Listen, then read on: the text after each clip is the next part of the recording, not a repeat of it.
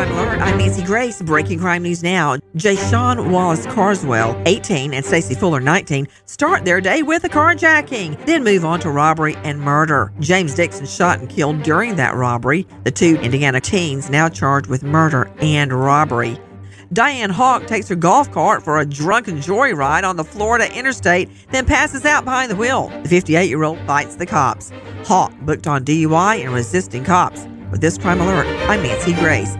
Do you find yourself stuck in a timeshare? Get the real facts about the timeshare industry and your options for cancellation. Chuck McDowell, founder of Wesley Financial Group, beat the largest timeshare company in federal court and has put together a free information guide that reveals the secrets the timeshare industry doesn't want you to know, including the 5 ways to get rid of your timeshare. Call now and get this timeshare cancellation guide absolutely free. Call 800-738-9900. That's 800-738-9900.